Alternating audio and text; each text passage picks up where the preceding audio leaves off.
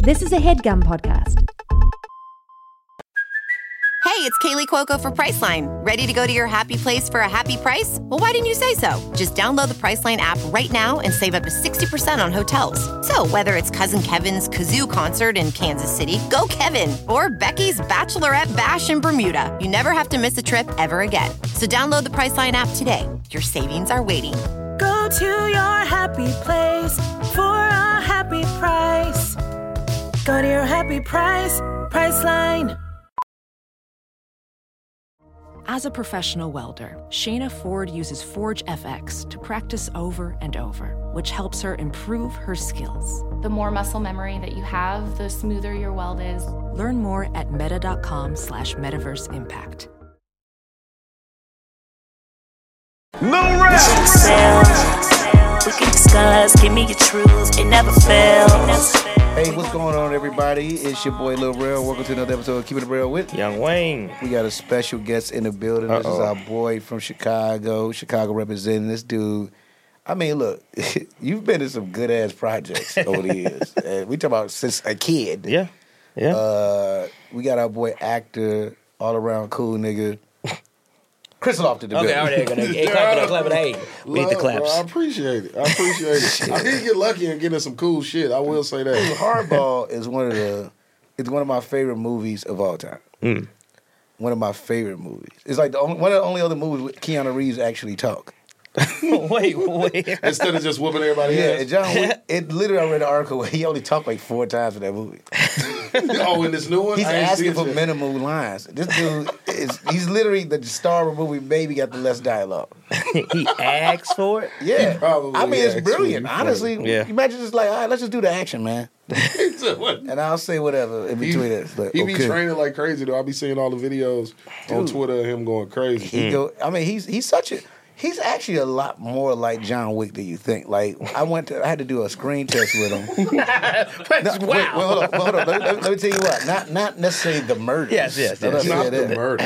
I mean, like, that swag to him where it's like, he just seemed like a fucking mystery. He shows up at the Fox lot. We you know what movie we was actually going to do? I can say this now. Kamal and Batista end up doing it. The Uber movie. Stuber. Okay. Oh, Batista. Okay. Me and Keanu Reeves read for that first. Oh, that's wild. That's wild as shit. He's like, do you like the script? If you in it, motherfucker, I'm going to do whatever. You know what I mean? He probably thought too many lines was in that motherfucker. Is it? I'm like, That's hilarious. Yeah. So we tested together, and he literally showed up in a motorcycle. Looked like he just woke the fuck up. Like in every scene in John Wick. John Wick looked like he's so tired, but he still can do all that shit. And he like pulls up and like, I gotta see this. He don't even look like a safe motorcycle to have. That's this superstar. He got out. I didn't even know it was him at first. He takes the helmet off. He does this shit. And he's like, "Oh, you guys are ready?" I'm like, "Damn! Did you just pull up right to the little set?" And nobody stopped him. Like, I feel like he just drove to the gate. Nobody said shit. Nobody spoke to him. Like, I gotta show ID. I gotta do this. I gotta do that. Keanu Reeves just walked up like, "Yo, hey, let's do it." We get. Do you like the script? I'm like, but yo, shout out to Keanu. That was so random though. That was so random. How was it working with him? Yeah, though? When I think about it, because you was a kid. Mm-hmm. How was he? Yeah, I was a kid. Basically, honestly, real life is what you said, bro. Like, he was still a mystery to me at that time.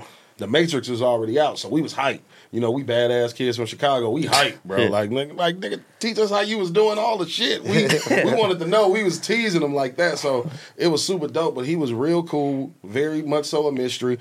I remember him smoking cigarette after cigarette, chain smoking them.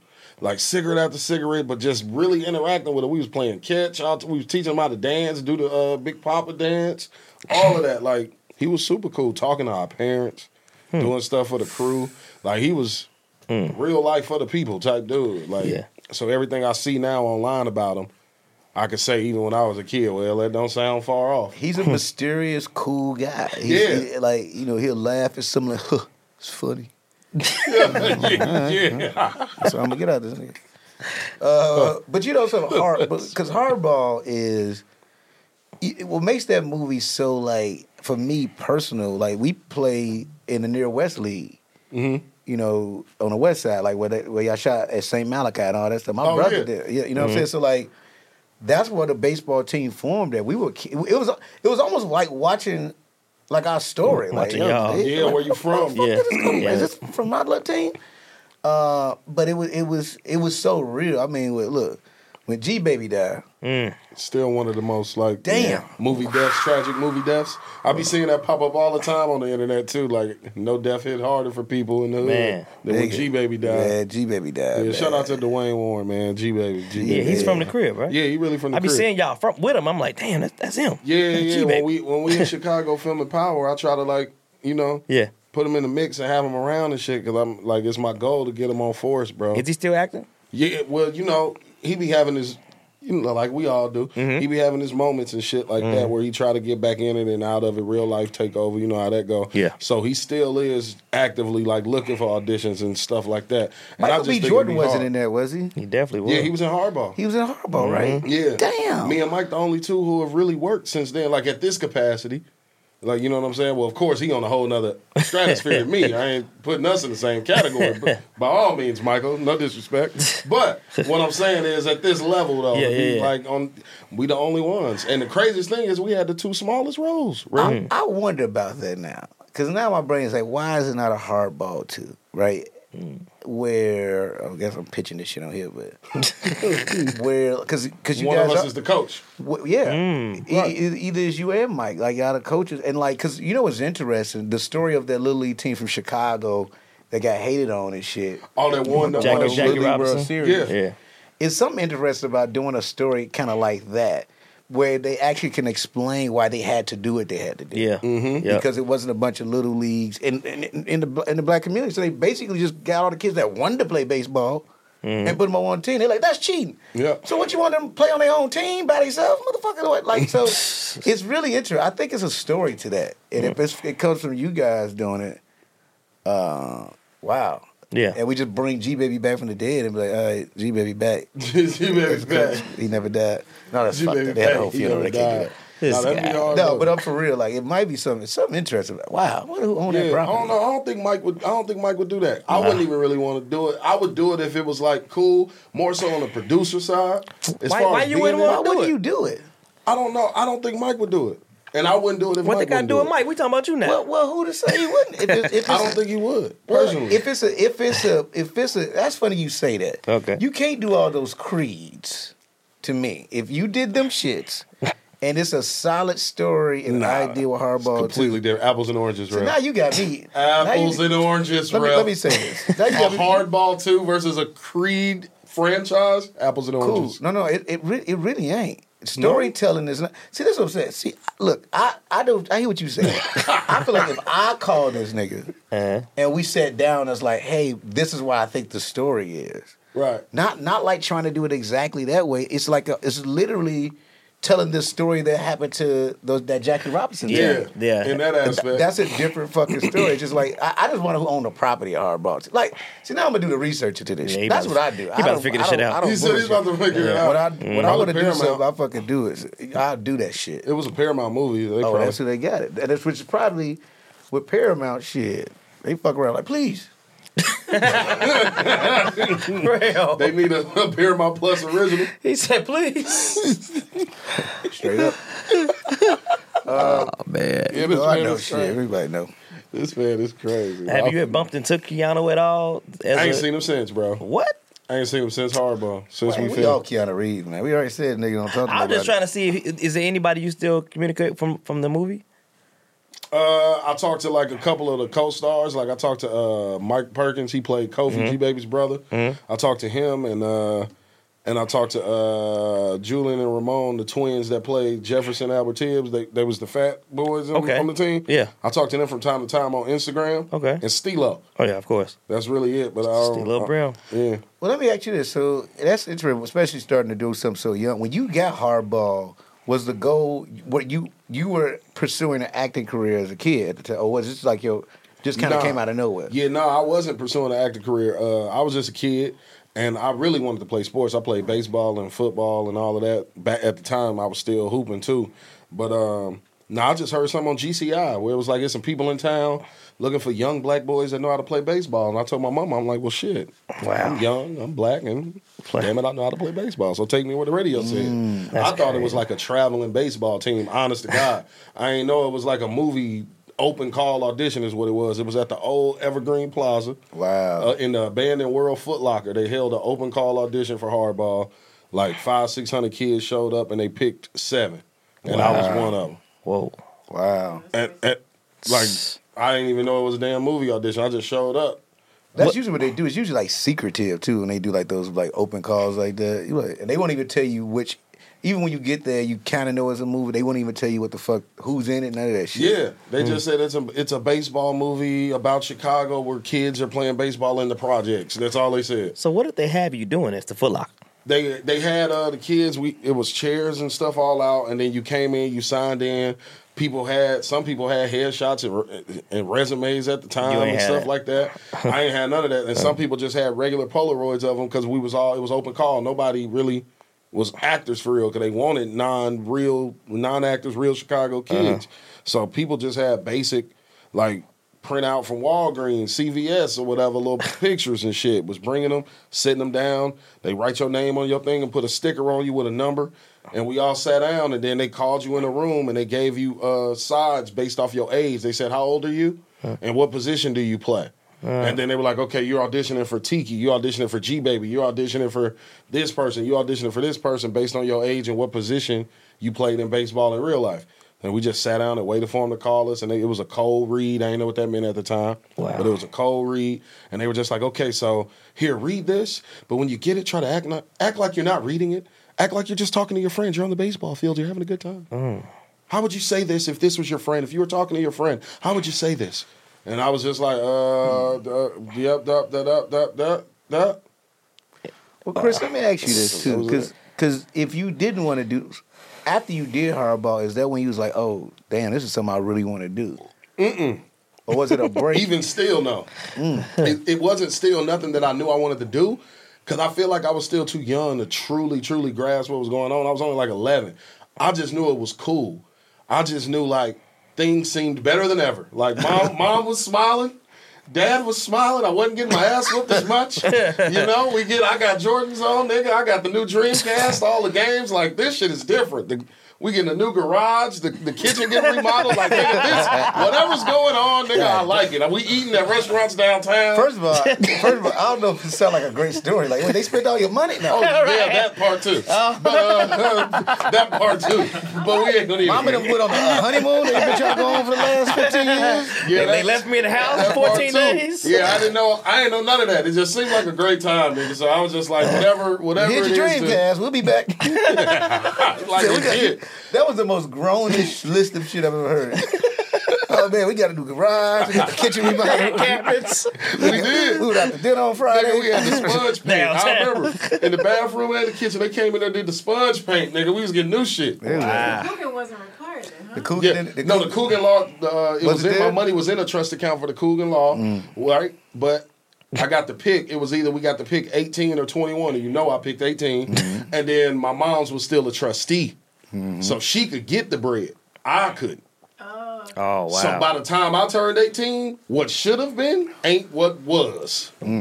That's all I'm going to say. No, I get it, man. I mean, what should have been ain't what was. By the time I turned from 11 to 18, that was 7 years of living. That's what I said. It's tough when, and I think one thing I like about the account, it gives parents, I think it makes parents not overdo it. Because it's sitting there, you can see it as what this is, and you have to make these real life decisions and shit. Like my son acts, and his money's just still sitting there. You know what I mean? What I try to do is pay him. I'll give his mom whatever, and then I'll basically whatever he get, match it. Right. And then, you know what I'm saying? But it's still sitting there and That's shit. hard. And which I know everybody can't do that shit, especially like the everyday fucking parents that's like taking their kids to auditions and all this other shit. But I like that it's just sitting there, and so I always try to do the balance of both doing it that way. Yeah, yeah, man. That's definitely a vibe. It could be helpful, but it could be, everything could go left. But that was definitely it just took a while for that shit to click for me. I just knew I wanted to keep doing it. But when did that? When did it happen? When did you say, okay, this is really what? Because like, did you take a break in between? Well, no, see, it wasn't no official breaks. It was just like the break that's not a break because I'm still very much so auditioning. Nigga just ain't booking. So it was like, to you looks like a break. To me, it just looks like 800 no's. When did you start auditioning? That's what I'm saying. Because if you saying you didn't know you wanted to do, you were just doing it just to be doing it? Yeah, I was doing it because it was, like I said, I thought it was cool. And I'm like, man, this is different. And I wanted to do something that everybody wasn't doing because all my homies was rappers at the time. Like, you know, we was in Chicago, we in the streets, and niggas is rapping or they hooping. And that was it. And I played baseball and I act. You know what I'm saying? And I just ran with that. So I'm like, I'm going to do that. I'm going to try to do it. Like, if it happened, it happened. But I ain't really focused on it because I was trying to play in the streets, too. I still wanted to play football and baseball. I still wanted to do all that. So I was still trying to be a kid. But I would leave school early, going to audition. Hope I get it. I would leave this. Leaving high school early. Yeah, high school and middle school. Hope I get it. Hope, you know. And I was doing that the whole time through high school. I just wasn't really booking. It didn't click for me until I got out of high school and just real life set in. I got emancipated when I was 17. I was living in Chicago on my own. My whole family lived in Georgia. I had my own apartment. I'm paying rent. I'm working at Walgreens, going to school, finishing my senior year at Proviso West. And shit just started hitting. I'm like, bro. And then I find out I don't have what I thought I had at this age. And it's just like, I'm doing stupid shit. I'm in the streets. It hit. When the one time I had to spend a couple nights in Cook County, that's when it hit for me. That's when it hit for anybody. That's when I chose. When I went to 26 in Cal for them little 3 days, and this was post me being on Meet the Browns. I was in Meet the Browns already. I'd already did the Tyler Perry movie. I'm sitting in Cook County, and people is recognizing me from the damn movie, and then Meet the Browns and Hardball and this and that and all of that shit, and I'm just like, yeah, nah. That's when it clicked for me. I said, you know what? You could either pretend to do this shit on TV and get paid and not have to look over your shoulders and never have to experience this in real life, or you can be this guy and like, this is what your life gonna look like. It's gonna be plenty more of this shit, so get used to it, get comfortable. And to me, that was when I made the decision. I was like, bro, you know what, nigga? Actor for 500. I don't want this shit. You go to county for 3. It's so funny, it's so weird, because I did a 3-day stint in county just because it was while I was doing Friends of the People. I remember telling Josh, like, hey, they said I missed this court date, but my lawyer said if I had the money, they'll bail me right out, blah, blah, blah, blah, blah. I didn't have enough cash because the judge raised the money based off who I am. Wow. Literally said to me, like, it's not gonna, I gotta hurt your pockets to teach you a lesson. Literally said that shit. Like, nigga, you ain't gonna cover the mic, you just gonna say it? Out loud? You know, I can hear you. And it was more than what I brought with me to get to him to give somebody to bail me out. So I had to stay there for like 3 days. I remember telling Josh, like, hey, man, if you don't hear from me, and I was jokingly saying that. 3 days on 26 in California. And this is why, nigga, a Comic View episode of me came on in that motherfucker. In the jail? In the jail, fam. Literally felt like everybody in there did like this. Yeah, bro. I swear to God, bro. I was there. Luckily, one of my homies was in there, man. Like one of my good. We was all like, "Where does this nigga go?" Like, oh, you been in here the whole time. He was looking for. But man, he had to like have people like walk me to the bathroom and all types of shit. Just so no fucking wouldn't fuck. It was I never crazy. felt more uncomfortable for having on a pair of shoes in my life. That was the day I found out that jail shoes don't go higher than a size 12. They don't go to size 13 in jail shoes. So I'm the only one at 26 at Cal. Niggas is recognizing me from TV and all looking at my feet because I got on, I'll never forget, I had on them Sean Kemp kamikazes, the black and red ones. Kamikazes, and with no shoestrings in them. But I'm the only one walking around in real shoes, so now they thinking it's because I'm on TV, I'm getting special treatment and this and that. And then the little social worker, caseworker is coming over here taking messages for me to call people to get me out of here on the side. They like, oh, damn. Oh, they coming to get the da-da-da-da. Like, niggas was on my ass. I'm in that bitch like, sheesh, yeah, let me... When you got to get the physical, right? They're like, you know, when they check you out. That whole experience was crazy. It was a nigga that was shot up, sitting there, still tough as fuck, because he had to be, right? And I remember talking to him like, damn, you still got to be like it's okay, nigga. You can't even do nothing. But he had to still. He was honest. Like, man, I can't be in here, so I don't give a fuck if you in a wheelchair. Like, you sure? Because then what happened was some nigga that was already there kind of like egging it on. It got crazy. Yeah, bro. In that moment, I had to understand. Like, as soon as he kind of started talking to me a little more, that made him look soft to another motherfucker. Yeah, I saw some crazy shit. And I'm like, oh shit, I don't want to get this nigga in trouble because I'm trying to like understand, like, no, it's okay. Like, you know, it's so crazy, man. Because I knew I was getting out.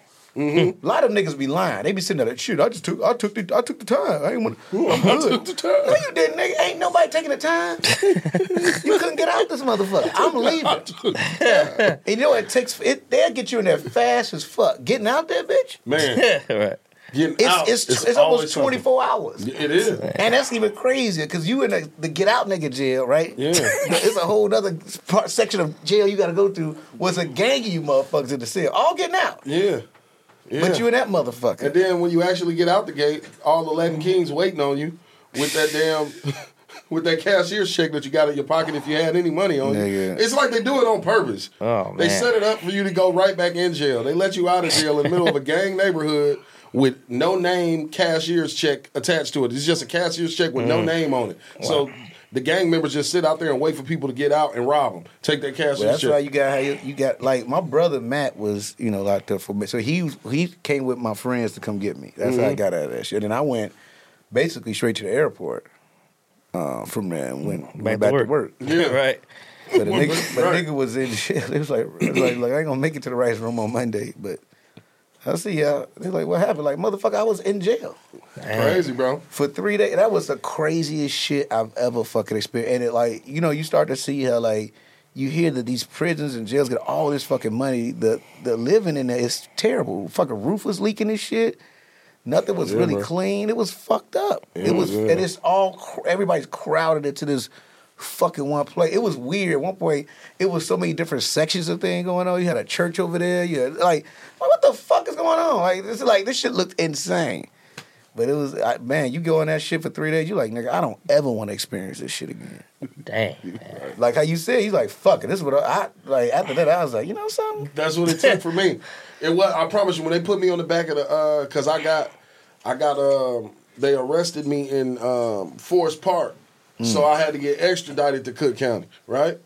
So what happened was they put me on that paddy wagon, and they chained me wrist and ankle to a complete stranger and threw us on the back of that paddy wagon and threw that thing over our waist like we riding a roller coaster and drove my ass to 26 and Cal. And it was in that moment, chained to this stranger, I was like, nigga, I was just doing scenes with Angela Bassett on the Tyler Perry set a few months ago. What are you doing? Like in real life, what are you doing? You about to fumble the bag. Like, what are you doing? Man. And that's when it clicked for me, and I was like, you know what, I choose this. I'm finna try to do this shit 100% and see what happens. So what was the next big thing after, like, especially even after that? Like, what was the next thing after that where you like, okay, shit is fucking flowing? It was, because I was always the one-off. I called myself that. I was always the one-off dude. Like, I'd just get a couple cool guest stars, be like, I got 1 episode, 2 episodes, and I'm off. It was always like that. So for me, Empire was that. Yeah. Because I originally got cast as Hakeem on Empire. I got cast. Shit. What? Yeah, I originally was up for that, bro. So what happened, the story behind that was it wasn't always Terrence Howard. It was Wesley Snipes first. It was Taraji and Wesley Snipes, and this was what would have been Wesley's first role when he got out of prison. Wow. That was going to be his coming out job after he got out of prison, right? To play Lucius Lyon. To play Lucius Lyon. It was Wesley Snipes. That's why I could have been one of the sons. But when they had a light-skinned daddy, they was like, no. 2 weeks before filming, Taraji says, I'm not doing it unless it's Terrence Howard. What? But Fox didn't think that they could get Terrence Howard to take the pay cut because it's Taraji's show. So that's when all that bullshit. I know you remember when Monique was coming out saying Lee Daniels called her up, said he had a job, and he never called back, and they was beefing. Yeah, it was because he was thinking Taraji was gonna maybe walk if they couldn't get Terrence, so he needed a backup because he had to show Fox a pilot. He had a deadline, so he called Monique because they had just done Precious, like, yo, keep your phone on. I might have something for you because if this don't work out, but Terrence Howard ended up saying yes. And then he probably never called Monique back. I don't know. But he probably never did, and she felt slighted or something. And then they recast the sons. And then Charlie Mack gets a whiff of that because, Charlie Mack was managing Yaz at the time. Yeah. And he plugged. So Charlie Mack gets a whiff of that, flies Yaz, who plays Hakeem, from Philly to Chicago, never acted a day in his life. He walks right in the room. It's Terrence Howard, it's Taraji, it's Lee Daniels, and they hand him a script, and he booked it. And then Lee Daniels was like, yo, you going to be this character. You going to be like the Jay-Z on the label, and he's trying to take over, but you the older head, and he trying to come for your throne, and blah, blah, blah, and blah, blah. And then I ended up doing 1-2 episodes. Yeah, fofo. I was like, but he told me a whole, like, little, you know. But that's when it clicked. I'm like, all right, cool. I'm finna do this Empire shit. It's going to click. And then it was like, all right, cool, one off. Then I booked a couple pilots. But then that's when I learned, all right, about pilots got a test. And they got to get picked up. And then they didn't get picked up. Right. You know what I'm saying? Then I'm like, damn. Then I'm like, okay, I get a pilot straight to series. 10 series straight to series order. Then we shoot the pilot, and then that still gets canceled. I'm like, Jesus Christ. So for me, I think it was Ballers. Yeah. All the other shit was just cool. And when I got Ballers, and I still wasn't a series regular, I was a recurring guest star, but that's when it hit for me. You know what's interesting? I always tell people, especially actors in this business, you know, because like, I have friends that like, they be fucked up if a pilot don't get picked up and shit like that. I feel like you always just got to know what your next shit is. Because you don't know. Right. You know, and so like if you don't, I've never been married to any of my projects. Even my own show, it's like, all right, cool. If it happens to keep going, cool, I'll do another one.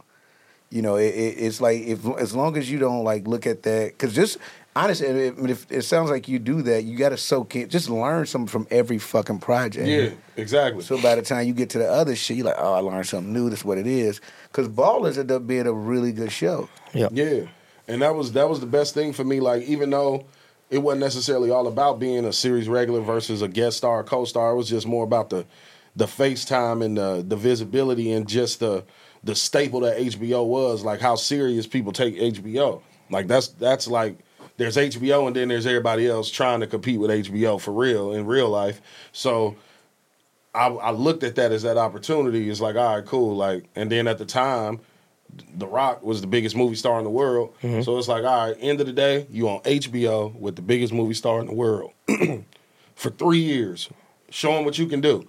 And if you don't, that's on you, bro. You can't blame nobody else. It ain't the agent fault. Right. It ain't LA. LA's not fake. It ain't. Niggas love to say that shit when they on book shit. Yeah, bro. It ain't because, man, damn, such and such working on that, man. He could have called me. Like, it ain't that. It's your fault. You know what's funny? Man, I don't know if I should. I don't care. Okay, here we go. I get a call out the blue. Maybe it was like 3 or 4 weeks ago. I don't even know. I don't even remember when we exchanged numbers. Y'all remember Spoken Reasons?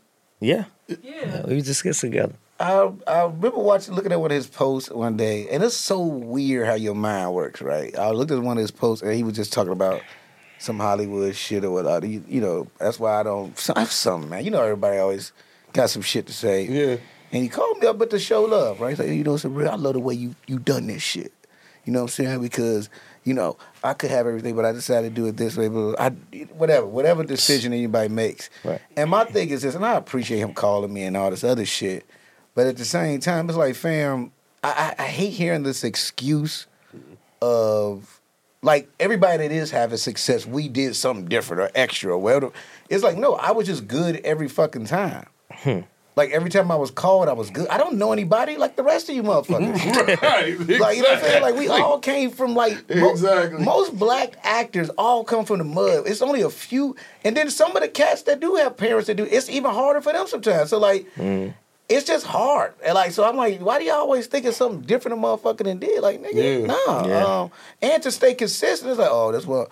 I don't know what. Honestly, some stories I hear, like, I don't know. I was there, nigga, but I don't know that happened. I wouldn't pay no attention to that weird shit if it did happen, or they to do that shit in front of me. So it's just interesting. So I'm glad that the fact that you just look at it as hard fucking work. Mm-hmm. Yeah, bro, because that's what it is. It's like some shit gonna work, some shit ain't gonna work. And even with Power now, like I'm fully prepared every time I open one of them scripts to look in the back and Jannard is dead. I don't give a damn how many times a showrunner, a creator, a writer, a producer tells me I'm great or fan favorite or breakout star. I don't like, cool. Next script, Jannar probably dead. And I play it that way. That's what's great about those type of shows. I've been thinking about this. The Wire, if they was on bullshit, Idris Elba would have never died. Right. His character would have just stayed there. Like, if we based it off but they wrote it based off what they thought was truth. Yep. And shit, motherfuckers get murdered all the time. Yep. Even your favorite characters. Exactly. You know, so I love the fact that you think like that shit. And just like, you're part of this universe of power. Like, how did that happen? Did you have to audition for Power? Oh, hell yeah. Talk about it. I auditioned a bunch of times. I auditioned for every Power, from the original and every spinoff, multiple characters. Damn. Like, and didn't get none of them. And then I finally got that audition for Force, and I got lucky enough, and I got that one. But I think I told that story before. I don't know if I ever told you, though, but I was in a club in Dallas. I had my audition. I was testing. I had to test for Raising Kanan on Monday, and this was a Friday night in Dallas, and 50 in town hosting at a club. So I go to that club because I know the owner, and I tell the owner, hey, give me a section right next to 50's, right next to his or whatever, and I'm going to pay for bottle service. I never get bottle service in my life because I'm just cheap, and that's just how I am. I don't do it. And this night I said, I'm going to do it. I'm going to get bottle service. Cool, because 50 here, and I'm going to just make a play, try to holler at him, let him know I'm about to test for Raising Kanan for his show. Woo, woo. Cool. I do that. I set it up. I'm like, look, I don't care if 50 don't walk in at 2, 3 o'clock in the morning. Do not bring out them bottles until him and his team are here to see it with their own eyes. I'm like, because if he got a cameraman, if he a good cameraman, which he should be, if he with 50, they going to notice this random nigga with my client's liquor getting sent to his section that we had nothing to do with. Who is this? I should get this on camera. It'll look good for my client. Right. And from that, I'm going to get one eye contact look. That's enough for me to walk down there, talk to him, played it all in my head. I'm like, that's what I'm going to do. What a director. So I ordered 3 bottles. Got the look, got the camera look, got the head nod, got the and then I said, went down there. I said, okay, cool. I talked to him like, yo, what up, Faf? I'm about to audition for Kanan. I'm testing on Monday when I get back to L.A., woo woo. He like, oh yeah, word. No, you know, you look kind of familiar. Yeah. Hey, Renee, get his info. Talk to Renee. And Renee was like his homie, and he run G-Unit Films with him. And I just got Renee's number, and then I would just follow up with him. This was in 2019. Years and years go by. I would just hit him up every couple months, 3-4 months. Yo, hope all is well. Just checking in. Never asked him for shit. Yo, tapping in, hope you good, my G. I see y'all killing it, BMF. That shit was raw last night. Da-da-da. Whoop. I'm auditioning for this. I'm auditioning for that. Whoop. And then when I got that Force audition, I don't know why. As long as I've been acting, over 20 years, I don't think I ever done an audition and I was like, yeah, nah, that's the best audition I ever done in my life. I've never felt like that. Like, I never felt that was the best audition I've ever done in my life. But I felt like that with that one. And I'm like, maybe I'm too close to it and I need to remove myself. So I wanted to send it out to people to see if I was being biased because I was too close to it. Because it was Power, it was in Chicago. I wanted to be a series regular. I'm like, nigga, maybe you too invested and you looking at this shit with clouded judgment and it's not as good as you think. So, bro, I never do this. I start sending out my audition tape to everybody. Like, bro, am I tripping? Am I tripping? Am I tripping? And everybody said the same thing. And like, nigga, Jesus Christ, nigga, wait a minute. What the fuck? If you don't get this, they're tripping. I was like, right? I was like, bro, so I'm not tripping, right? I'm not tripping. All right, cool, I'm not tripping. So then I sent it to Renee. I was like, bet. Sent it to him. And I done had this man number since 2019. For the first time in 2.5 years, he called my phone. I'm like, yo, what's up? He like, yo, bro. I'm like, what's up? He like, man, my nigga, that tape you just sent me? Fire, my G. I say, oh, word, thank you, bro. He was like, oh, so I must didn't tell you. And I'm like, what? Tell me what? What's up? He was like, oh, so I didn't tell you. No, you New York niggas so overly animated. Oh, so no. So I must didn't tell you. I'm like, bro, what? Nigga, tell me what? He was like, dog, you know, Joseph Secor, that's like my brother, man. I managed Joe. That's my brother. I said, nigga, no. You failed to mention that in the 2.5 years I've known you. You have failed to mention that shit one time. He was like, well, yeah, no, my G, you know what I mean? I sent him your tape, my G, and he loved it. He just sent it to Fifth. He was like, Fifth just sent it to Courtney. He like, oh, hey, the showrunner about to call you, my G. They want to give you some notes or some shit. I don't know nothing about that shit. I don't know what none of that means. Gonna give you some notes, whatever. But the showrunner about to call you, my G. And I was like, all right. And then real life, I called my agent like, apparently the showrunner is about to call me. So be on the lookout. And the showrunner called me and gave me notes. Then I retaped it with his notes. Then after the retape, I did the producer-director session on Zoom. All this is COVID, so it's Zoom. Did the director-producer session on Zoom. Then after that, did the chemistry test with Joseph on Zoom, and then I finally booked it. Took me like, I was auditioning since October. I ain't booked it to January. Mm-hmm. And then by the end of January, we was filming season 1. Dang. I remember you showed me. Yeah. He told me in person. No, you showed me in person. Oh, yeah. You said everybody the tape like Yeah, He said, God damn, nigga. I went to your crib to do Wayne's Quick Picks. And he was like, yo, let me show you this. And I looked. Nigga, it sound like, you remember the scene of Paid in Full with Cameron? Paid in Full, he is Cameron. Show that video. And Yeah, shit. like you didn't even see when I put my... Yeah, he got the robe on, like, yo, look at this. Like, that's what make you feel like you watched it. Yeah, He showed everybody, for real. yo, check this out. There you go. Look at Legit. I had niggas look at that pulling tear, up, nigga. bro. Look at that tear, nigga. I had to, bro, because I felt crazy. like I was delusional, bro. Nah, and I'm like, bro, I can't be that delusional. I got to ask people, one, who personally don't give a fuck. Yeah. I need people who give a fuck, people who don't, people in the middle. I even asked other people who were up for the same role. Oh, yeah, you told me. And they even told me, like, oh, yeah, nigga, nah, this is yours. Yeah. And they auditioning for the shit, too. Same role. He was like, nigga, I don't even want to send my tape in. Ophthalmologist Dr. Strauss has seen firsthand how the metaverse is helping surgeons practice the procedures to treat cataracts. Cataracts are the primary cause of avoidable blindness. He works with a virtual reality training platform developed by Fundamental VR and Orbis International to help surgeons develop the muscle memory they need. The result? More confident, capable surgeons. And even more importantly, Patients who can see. explore more stories like Dr. Strauss's at meta.com/metaverseimpact. As you write your life story, you're far from finished. Are you looking to close the book on your job? Maybe turn a page in your career? Be continued at the Georgetown University School of Continuing Studies. Our professional master's degrees and certificates are designed to meet you where you are and take you where you want to go. At Georgetown SCS, the learning never stops, and neither do you. Write your next chapter. Be continued at scs.georgetown.edu/podcast. There's no point. That's funny. I think it's so fun to listen to like different people's journeys and just even how they see shit. Because I remember like when when we was doing reshoots for Get Out, we shot the ending. He sent me the movie finally, and I remember closing the laptop. Like, yeah, this movie good, right? Or am I just saying it because I'm in it? Right. Yeah. But I couldn't show nobody else. So it was just me. Exactly. It's in my head for months. Like, Right. And then like when the trailer came out, people fucked with it. I'm like, oh, they ain't even seen the rest of this shit. Yeah.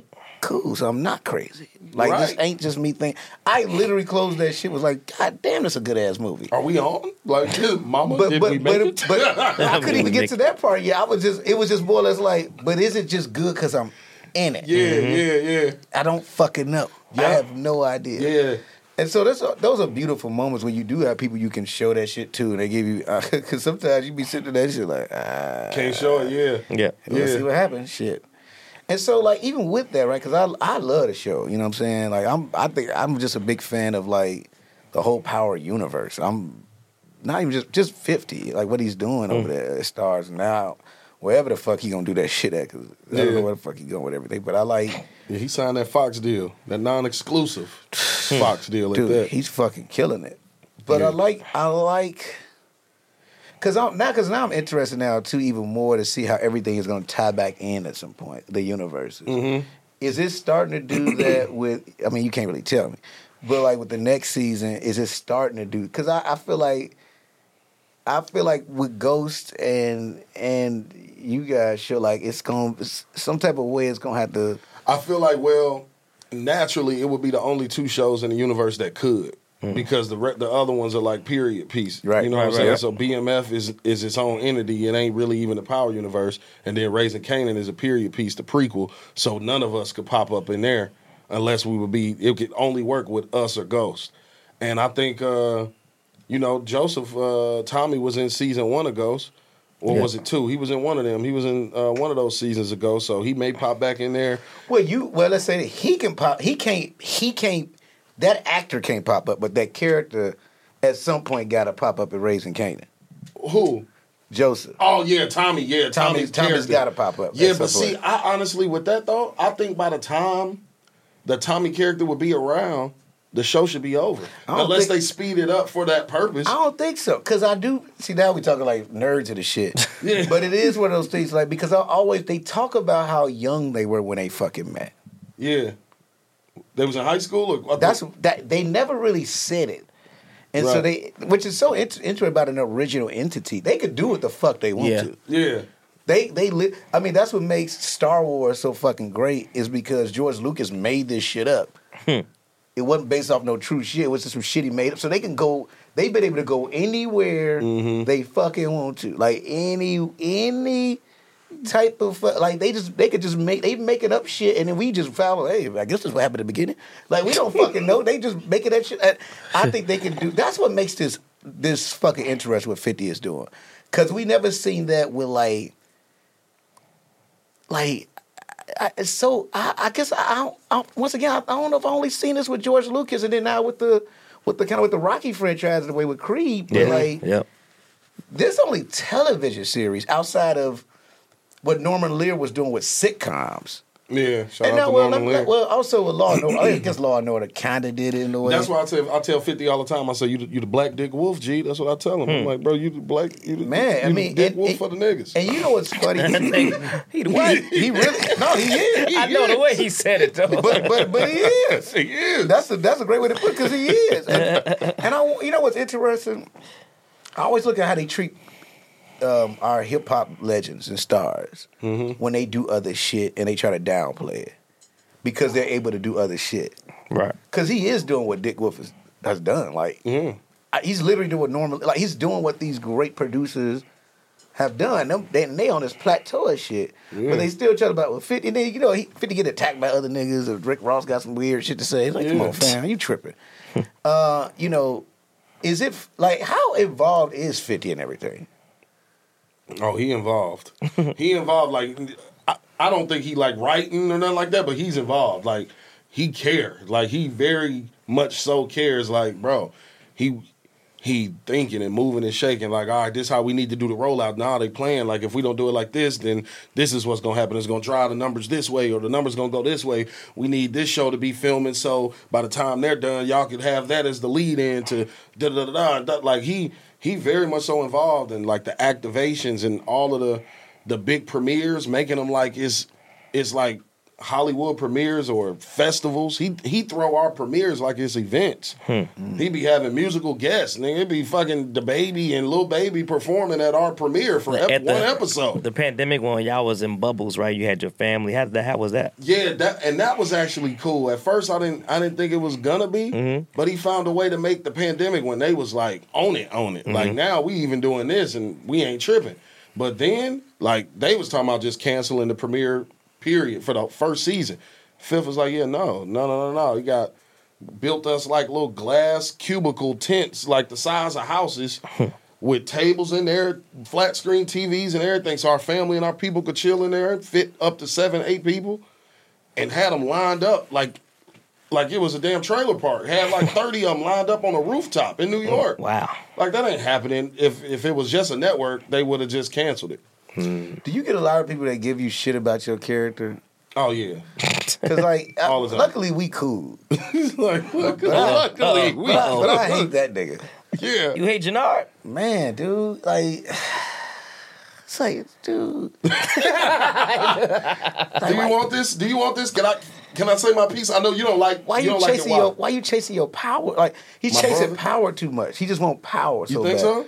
Yeah. Well, because all you got to do is combine forces with your brother. Right. Like, why you mad that he back and you want to do some different shit? It just don't make fucking sense to me. Great. Now you want my answer? Here we go. Go ahead. Because I've been. People ask me all the time, like you said, so I have my retort and my rebuttal ready. You got to answer means you too tied to it. Like, because I fucks with you and I've separated it. Yeah. So, okay. So what I'm going to tell you is this. I'm going to say like this, all right? I'm going to say Jannard he want power too much. I'm going to say this, and there's no pun intended with that. I'm going to say that imagine a child, right? A little boy, he 11 years old, 10 years old, and he just wants to hear his father say, I'm proud of you, son. He don't give a shit that you bought him the new Jordans, that he got the new PlayStation, that you are rich and you buy him. I just want to hear niggas say, I'm proud of you. Just say it, right? But he didn't. Wait, hold on. Listen to me. Hear me out. Right? That's what I feel Jannard wants. He never said that, though? No. What did he No. He said so not only, listen, Pete, I just want my brother to say, damn, nigga, you know what? I've been gone 15 years. Like, and imagine that. Times change in 15 years. And whatever organization he had, however much of the man he was on the streets in probably 1992 is not the level that I've taken it to now, my nigga. So that gap, and if you add Jannard's age into it, Jannard's probably only 33, which means that I've damn near known life without you longer than I've known with you. So now we talking about that, and now you add millions of dollars. Nigga, I damn near don't even know you. And now you talking about millions of dollars, nigga, not only I damn near kill you. Hold on, Pete. All I wanted was my brother to come home from jail, acknowledge the fact that I did this for him, say, great job, I'm proud of you, and then, hey, let's do it together. Let's be partners now. Not, hey, I'm back, good looking, step to the side, I got this now, fuck you. And not only did he not even say I'm sorry or not only say I'm proud of you and didn't even want to do it as partners, he wanted to make me his do-boy, and now you running around with a new white nigga that don't nobody know and treating him like a partner instead of your own brother? I'll kill both you niggas. I get how you had to give the character to make sense. You see what I'm saying? To make sense of that. Do you get what I'm saying? I kill both you niggas. But as a fan, here we go. We don't even know him, and he's white. Here we go. Here we go. This is from the outside looking in. Because you're right. If he was sitting there, he probably would say all this shit to me. But the thing about it, and this is so interesting, I think this is almost really deep in a way of how black men don't communicate. Like, it's like when you watch that show, them two, like, basically they almost raised themselves. Mm-hmm. Both of them. Yeah. Mm-hmm. Like, both of them. Which, that's another thing. They don't realize how much they are alike. First of all. This nigga been in jail. Right. So, to ask for him to come out and be like, hey, man, thank you so much. His whole mindset in jail had to kind of keep his tough, I'm running shit persona to survive that motherfucker. We just talked about going to county. Yeah. Now, like, man, I can't wait to tell my brother how proud he is. Hell no, he ain't thinking about that shit. He ain't thinking about that shit at all. He's actually getting through those days almost expecting to go right back into what he was into. That has to be his mindset to survive that motherfucker. What we experienced in that show is you're literally watching two different people who went through the same exact shit, but because there's no middle person to fucking soften that shit up. Because now all you got is just little niggas on both sides egging shit on.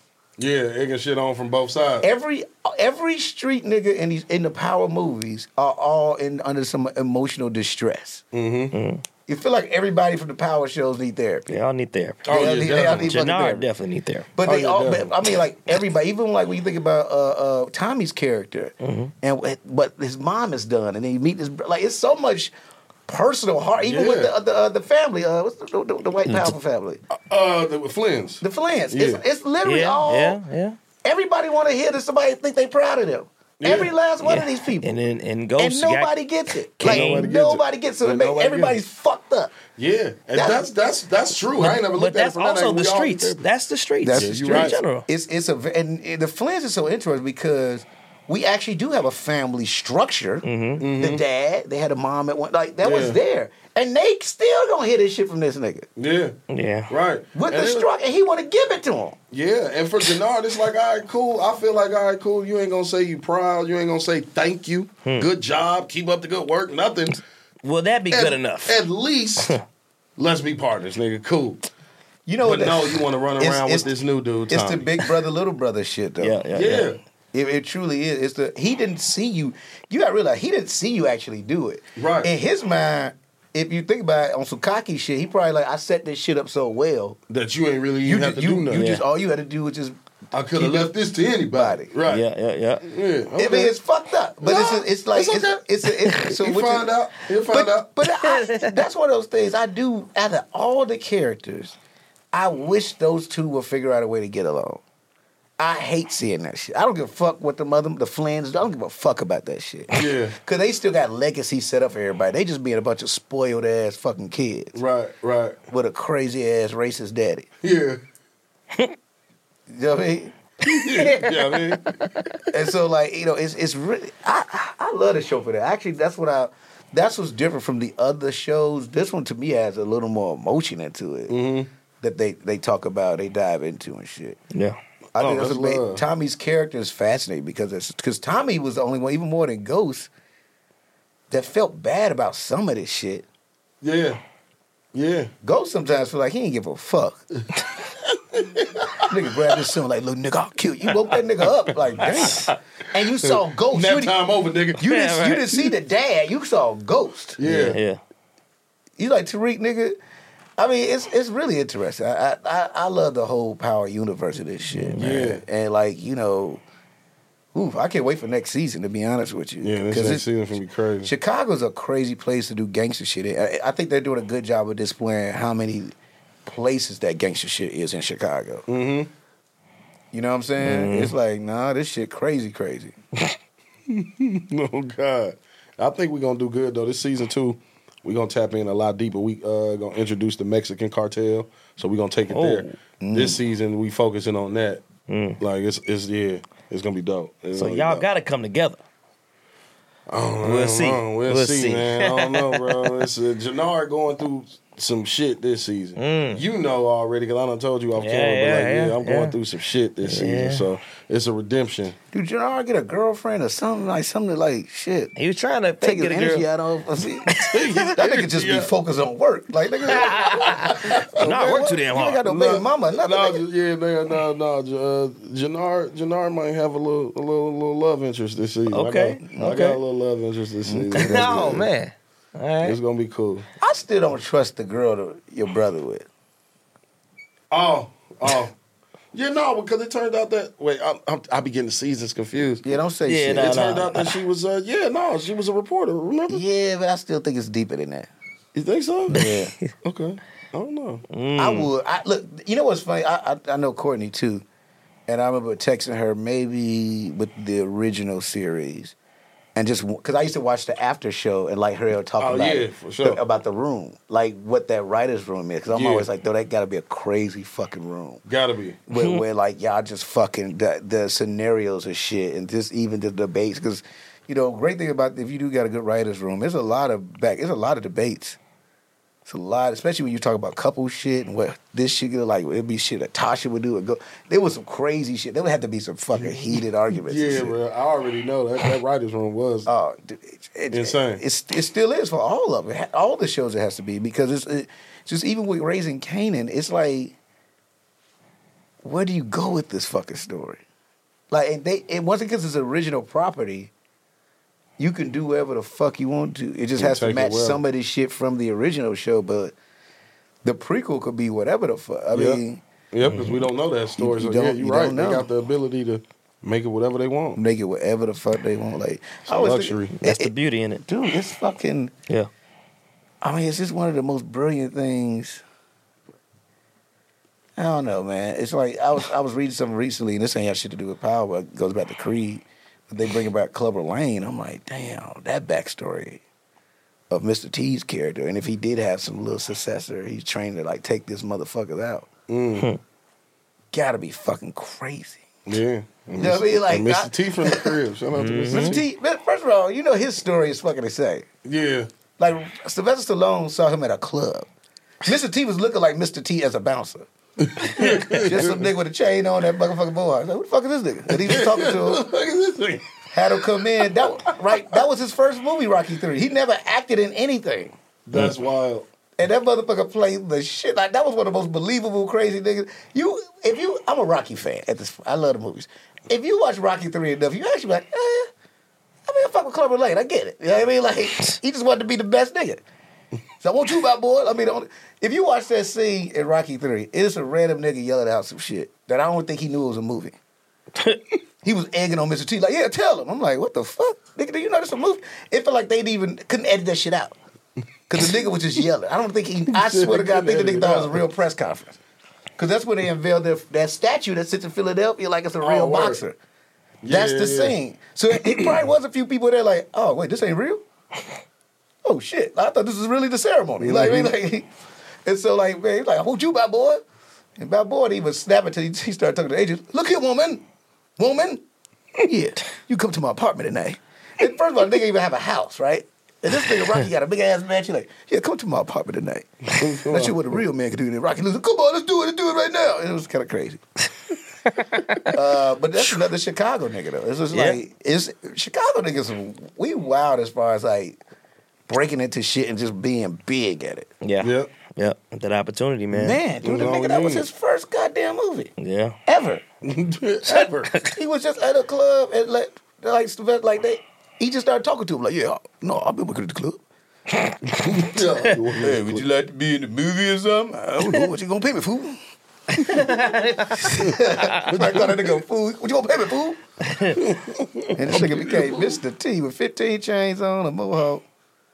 He had his own cereal. He had a fucking Saturday morning cartoon. Yeah. He was one of the most famous niggas ever. He cleaned up, bro. Yeah. And was a good dude doing it. He was like, everybody was scared of him. He was like, man, respect your mama. I was like, all right, shit. Let's talk about your mama. Yeah, no, you stupid. He got a whole song about that shit. About your mama. It's a weird ass rap song. Doesn't make fucking sense. OG. This is goddamn T. Now, what from? I mean, you on Power now. Like, what else are you looking to do, man? Like, what do you want to do more films? Either specific films you want to do? Like, what do you see your trajectory for next? What you want to do? Definitely films, man. I want to be a movie star, bro. Like, TV is cool. You know, the saying that I've always told myself is movies make you famous, TV make you rich. You know? And that's what people been telling me that coming up in the game for a long time. And cool, I want to do films and the things that people can really like. Because I feel like TV's so niche. It's like a very niche market. Like, you either like this show or you don't. You a fan of this show or you not. So I feel like it leaves a lot of unseen eyes on performances sometimes. But I feel like movies transcend a little bit better. You know what I'm saying? Like, it's a little bit more global. You got the opportunity to have more eyes on you from the jump, I think, with the whole studio behind you as far as the movie, because they kind of cater movies more to a wider audience than they do specific TV shows. It's just like, this could be a football show. This could be a gangster show. This could be a cop show. You know, it's niche. So I feel like with movies, more people can see my performance, and then I can just keep booking like that. But I also want to direct and write, bro. Like, I create and produce. Like, I got my production company, 630 Entertainment. That's my production company. And I'm working on, like, some foundations and, like, nonprofits and shit that I'm trying to do. Like, I got this whole thing with one of my pilots that I wrote that I'm just turning into a thing. Like, it's going to be a thing. Like, I'm going to make this shit. In my head, I'm going to make this shit like how everybody knows they want to go to like that Rock Nation brunch or they want to be at that mackerel party during the Oscars. Like, yeah, my shit, I got Blackters. That's the name of the pilot that I wrote. And I got that word. I trademarked the word and I got the all of that shit. That's me. So, like, I want, like, I'm going to have like a foundation like the Blackters is like coalition, like a whole thing of just like black entrepreneurials and entertainers and creatives and shit like that. And I want all type of things to happen. I'm trying to really shake the shit up, bro. I want like the Blackters Fund for, like I talked about, how me and Mike B really the only ones who have worked since Hardball. Like, if things like the Blackters Fund were in place, I could have actors like me and you who are doing better than them. We keep more black actors acting as opposed to real life taking over and they decide, oh, I can't do this because I got to go do this, or I had 3 kids and I got to put food on the table today, so I can't go to this audition. Nah, the Blackters Fund is taking money out of some of our checks, or we donating portions of our checks to this fund. Now you need your rent paid, send us your thing. We'll talk to your leasing office. That's interesting. We'll pay your rent for it. I ain't going to just blindly send you a $5,000 check. Well, that's supposed to be what the SAG shit is. Like, one of the parts of SAG or whatever part that is. But if you don't know, they don't really talk about it. They don't talk about that. Like, yeah, we'll send you a stipend to get you some groceries, bro. Like, if you don't meet that tier, because I remember at one point in time, I would look at that tier list for health insurance and be like, bro, I'm not finna make that this year to qualify for that shit. Like, so let's lower the tier so more actors and people of color can qualify for shit like that. You know what I'm saying? Like, well, most people don't talk about that. Like, it's so interesting, right? Like, with me, I'll give you a perfect example. With me, sometimes I don't even know what that is. Right. Just because, like, from when I came in here, it was just already what it is. You know what I'm saying? And so, like, till like the pandemic happened, and I saw some of my friends really having tough times, I'm like, damn, I ain't realize, like, no, I don't even qualify for this no more. I'm like, oh, shit, that's a thing? Yeah, bro, there's them tiers, bro. So it's like, it need to, like, lower it. So maybe, like, instead of this amount of money per year you got to make, no, as long as you did at least 2-3 guest stars in a calendar year, that's what it should be. You about. qualify. Yeah. Because that's fucked up. Just because it might not have been a top of show guest star, they might have just been a guest star. Well, they're changing the budgets on a lot of this shit too. So I think they are. Which is why, look, we might see, the writer's strike is about to happen. Yes, I know. And I think other strikes are coming because there's starting to be a lot of conversations about things. And I'm just telling somebody this: it's tough when you in all these different guilds, right? And it's like, you're the producers guild, you're in this guild, and it's like, damn, they having meetings to help these motherfuckers. But I'm a part of that shit too. It's just fucking scary because I think the writers, for instance, all of us knew this was coming because they still never compensated for the streaming. They're not being honest about these streaming numbers. Yeah, no, they're not. And so because of that shit, it's like, it's just. But they'll never be honest about it. Well, because that's they better figure out something. That is truly what this strike is about. Yeah, exactly. Yeah. This one writer wrote a movie. Residuals and pay wasn't good. He saw Netflix pick that movie up and had it on the platform, and it was killing it on Netflix. He thought he would see a difference in them residual checks when he went to the mailbox, and he said, "I saw no difference." And so imagine him. And he went up. Imagine him times 400. Right. Yeah. Because that's what's happening. If it was just one, it's happening to. And once again, it's tough, especially if you're in all parts of that shit, right? And it's like, damn, man.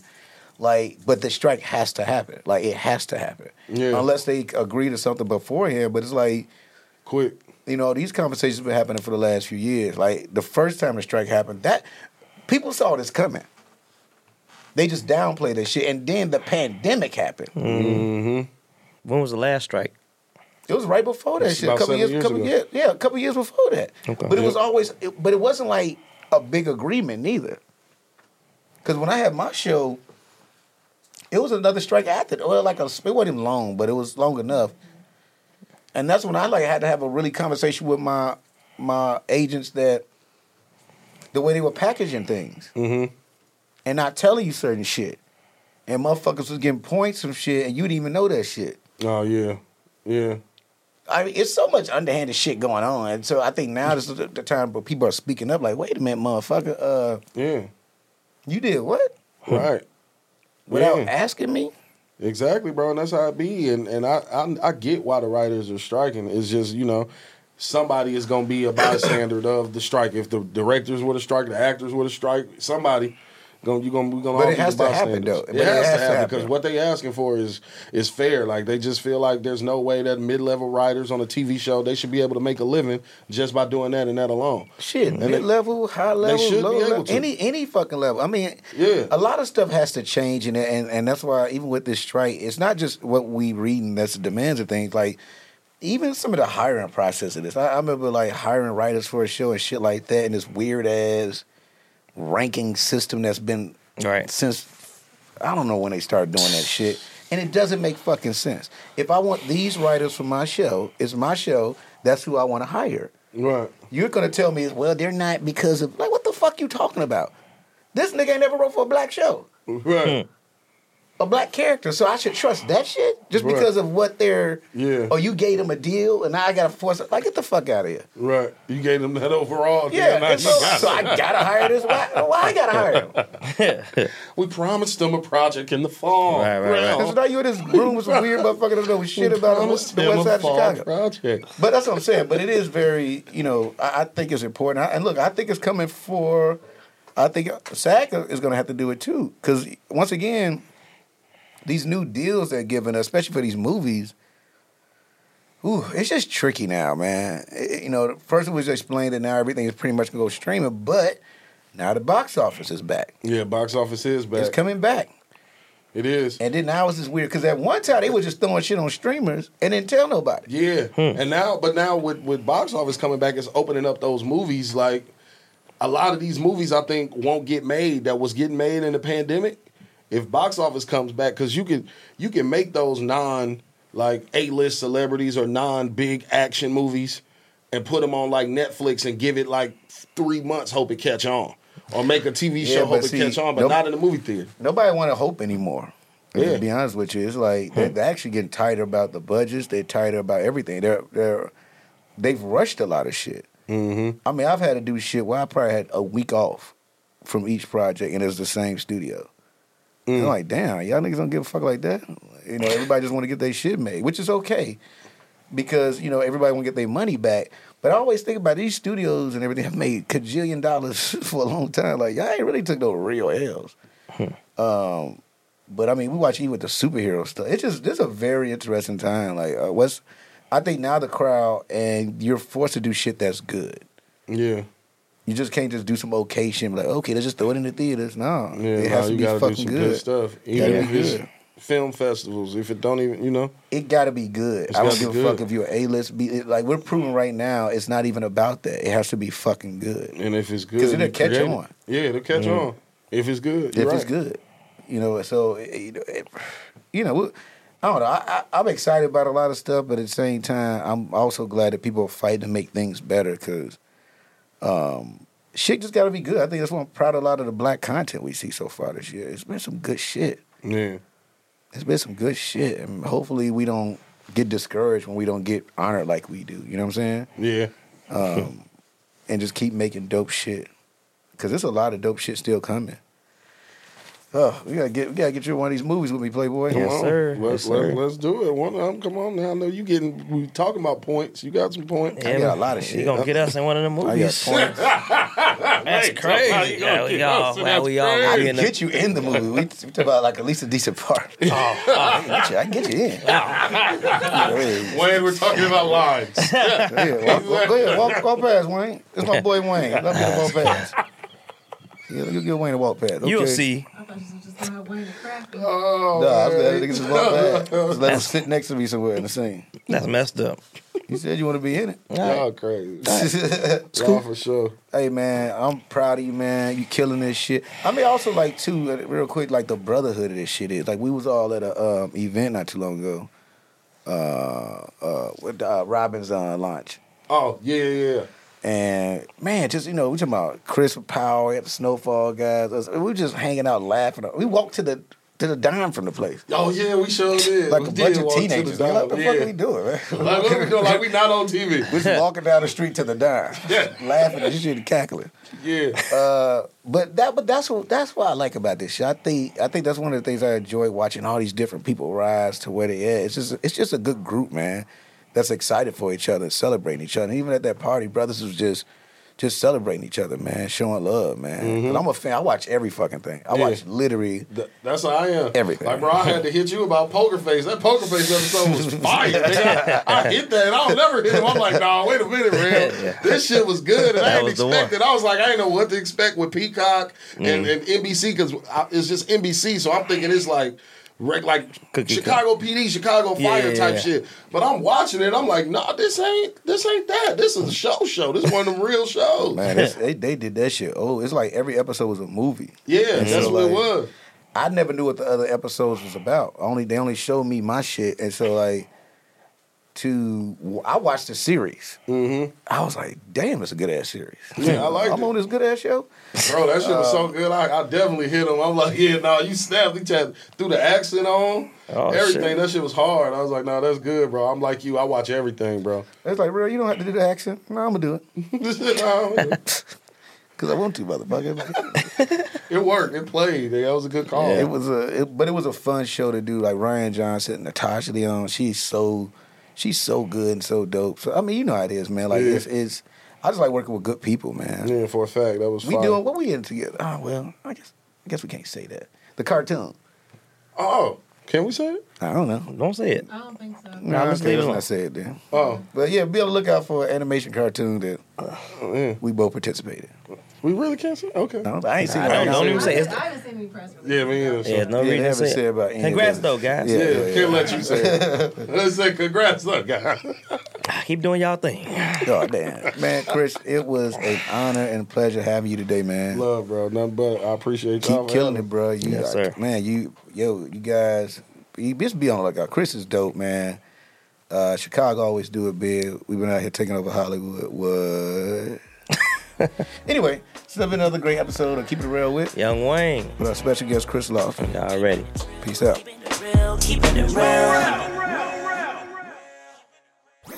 That was a HeadGum podcast.